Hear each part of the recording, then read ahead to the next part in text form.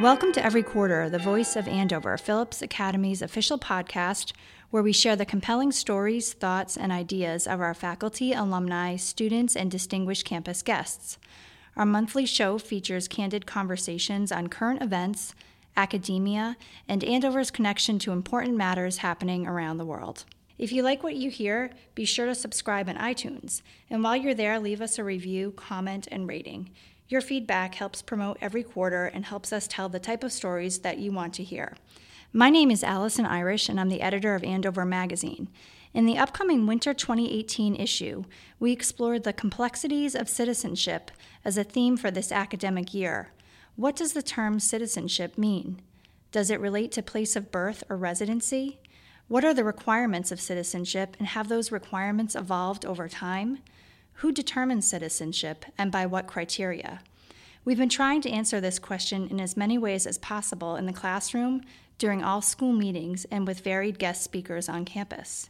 In a moment, you'll hear from three members of the Andover community, Marisela Ramos, Elizabeth Meyer, and Eric Roland, who explore different themes of citizenship as it pertains to their scholarship, expertise, and personal lives. I'm Marisela Ramos, instructor in history and social sciences, and also LGBTQ+ adult coordinator. The title of my essay is La Migra is Knocking. Knock, knock. Who's there? La Migra, Border Patrol. We laughed at this joke as children, but only in that way that you do because you're nervous, existentially nervous. Nervous in your bones, in your soul. Had La Migra ever really knocked on our door, it would have been devastating, as both of my parents were undocumented immigrants. When I turned 11, Eva and Moises finally became permanent U.S. residents. It was an otherwise unremarkable year, 1987, except for Eva and Moises, who could finally laugh with a bit more ease after 22 years of an undocumented life in East Los Angeles. My mother sewing high fashion dresses in downtown factories, my father building furniture, and both raising a family of 3 California-born children, whom they constantly reminded were U.S. citizens by birth, by law, by right. Citizenship mattered because it meant that I belonged to a great nation. Great because it was essentially good and just. And because of that, it was one of the few places on earth where dreams live. Almost 30 years later, the summer of 2016, I traveled with my parents to visit my maternal grandmother in Mexico. She is 92 and my last living grandparent. On the way home at the customs checkpoint at the Los Angeles airport, La Migra knocked at our door. After reviewing each of their green cards and Mexican passports, the immigration officer took my parents' fingerprints and photographs, something that seemed routine enough, though I was not asked to do that. When it appeared we were done, the officer stepped from behind his desk and told me that my mom had to go with him. He then led her through large opaque doors set in a huge wall of opaque glass. No reason had been given for taking my mom. What lay beyond this border? I had noticed a gun dangling from his hip holster. I had wanted to ask, why are you taking her? Where are you taking her? How long will she be? Do I need to call a lawyer? I had not managed to open my mouth for fear that my questions would be met with retaliation, that my father and I would not be left free on the outside to act, to give witness that something was happening. The doors shut, and my father and I were left standing there, alone. In that very moment, my own status as a U.S. citizen seemed precarious in ways it had never before, not even pre-1987. Knock, knock. Not even all those times when I have returned from traveling abroad and jet lag is replaced by nervousness as I hand over my passport at the immigration counter and wonder if this will be the time my citizenship is questioned, and I begin to rehearse in my head how to prove that I am truly American. I reasoned that once they check her papers, they will see that my mom is a person. A law-abiding, retired, Social Security receiving, fastidious payer of bills, a regular at the local senior center, and avid bingo player. I also reasoned that the opaque doors might never open again. She might never come out from behind the wall, and no one might ever come out to let me know why. It might be hours before anything happens. At what point do I demand to know what is going on? To whom would I make this demand? Were they speaking to her in English? Did she try to talk to them in Spanish? Would they refuse to listen or translate? Would they badger her, get in her face, put her in a van, and take her further away? Had that already happened? An hour after my mom had disappeared, she came through the doors. I rushed to her, asking, "What did they do to you?" She answered with annoyance, "Nothing. They didn't even ask me a single question. Ni una pregunta." A discrepancy in my mom's birth date on her passport had needed clarification. That same summer, then-candidate Donald Trump expressed his desire to build a wall along the U.S.-Mexico border. This proposal is not new, and it is not without real human cost. Mexican Americans have been unjustly deported in the past, such as during the Great Depression, when as many as 600,000 Americans were forcibly removed to Mexico, and in 1954 during Operation Wetback, referenced explicitly by Trump in a 2015 presidential debate, when hundreds of thousands more Americans were removed to a country that was not theirs. Today, my citizenship feels fractured and fragile in a way that it never has before. Citizenship did not confer upon me the power to prevent La Migra from taking my 64-year-old mother away behind the opaque glass wall. Worse yet, I cannot be sure that it would have protected me had I asked one too many questions. La Migra had finally knocked at my door, and the nervous laughter of uncertainty returned. Who's there? Hi, my name is Elizabeth Meyer. I'm head of world languages at Phillips Academy, and my citizenship essay is about how the liberal arts produce the best citizens. Plato believed that the ideal city was one governed by true philosophers who would be educated in the skills necessary to act as benevolent guardians of its citizens. He described that education in Book 7 of the Republic, beginning with guided play and culminating in what we might call interdisciplinary studies, the stage at which students were expected to bring together the isolated studies they had pursued as children and recognize the connections between them and with the world around them. In this way, they are liberated from Plato's allegorical cave, in which they could see only the superficial, represented by shadows cast by artificial depictions of reality. Plato explicitly identified education and its lack as the tenor of his allegory. Because the ascent is steep and the first glimpse of light painfully glaring, the masses in Plato's fictional city are not willing to leave the darkness of the cave. A select few must be compelled to emerge and acquire the vision that would equip them to rule compassionately but absolutely over the others. Foundational to democracy, however, is the belief that all citizens have a responsibility to promote the good of the Commonwealth and must be educated in order to do so. Thomas Jefferson built upon these ideas when he founded the University of Virginia.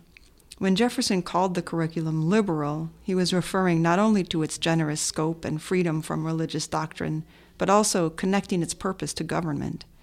Since only the free, not the enslaved, ever had the rights of citizenship, liberal arts, from the Latin ars artis, skill, and liberalis, appropriate for a free person, became the term for curriculum that was considered essential for preparing young people to fulfill their civic responsibility.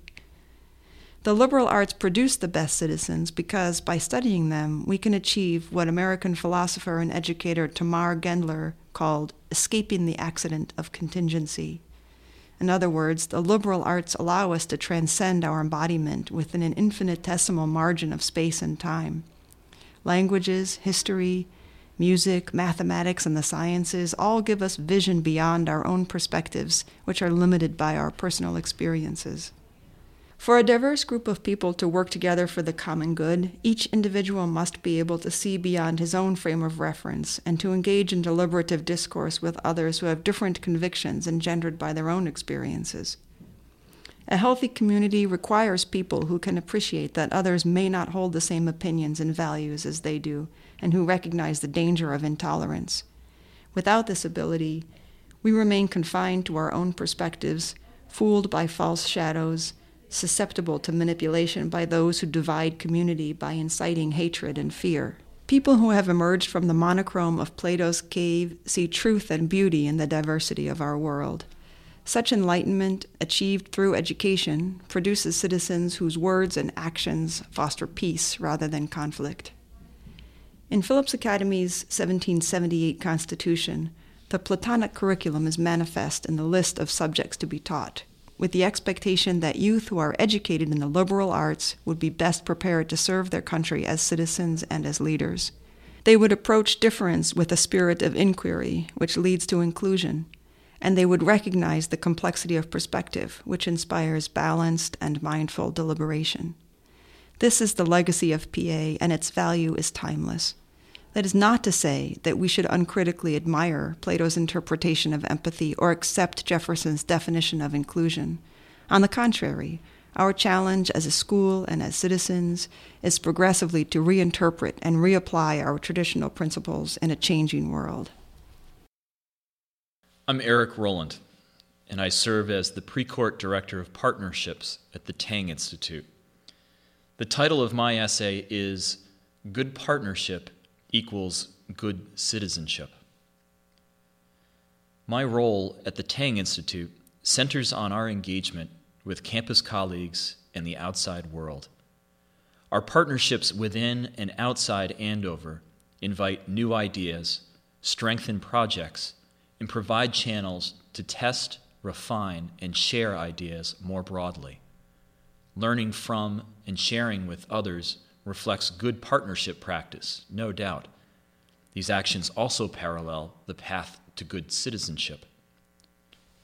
With any partnership exploration, we are guided by important moral and philosophical considerations rooted in Phillips Academy's non-SIBI ideology, interrogating what does it mean to partner with others, and what are our responsibilities beyond the academy, inform our approach to aligning externally. Good partnership also requires regular reflection on the question, why, which clarifies the rationale for collaboration. Similarly, an engaged citizenry explores such prompts around responsibilities underlying cooperative activity while encouraging a shared sense of purpose.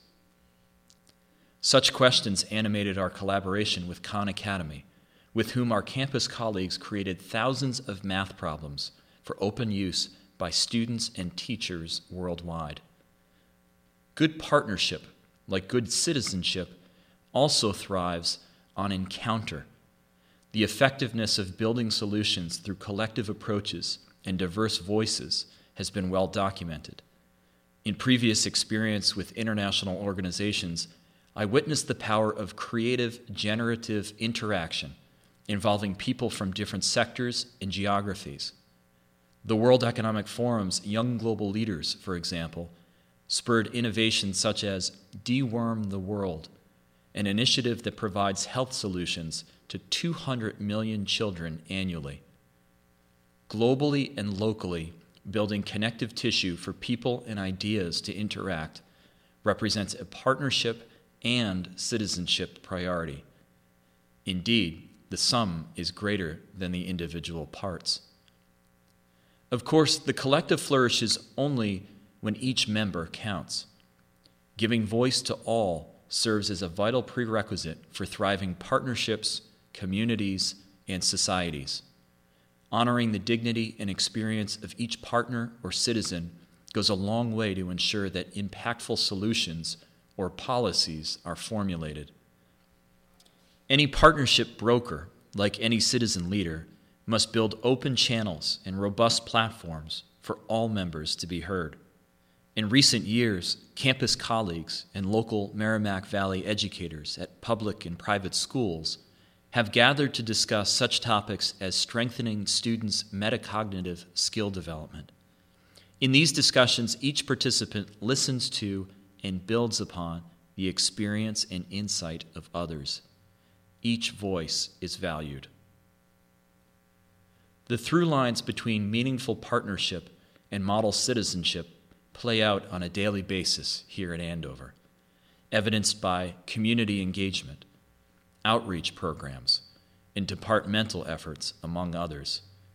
Alongside colleagues who serve as citizen stewards and community builders, we aim to probe how best to collaborate, build nodes that encourage encounter, and strengthen platforms for diverse voices to be heard, an undertaking that continually takes shape.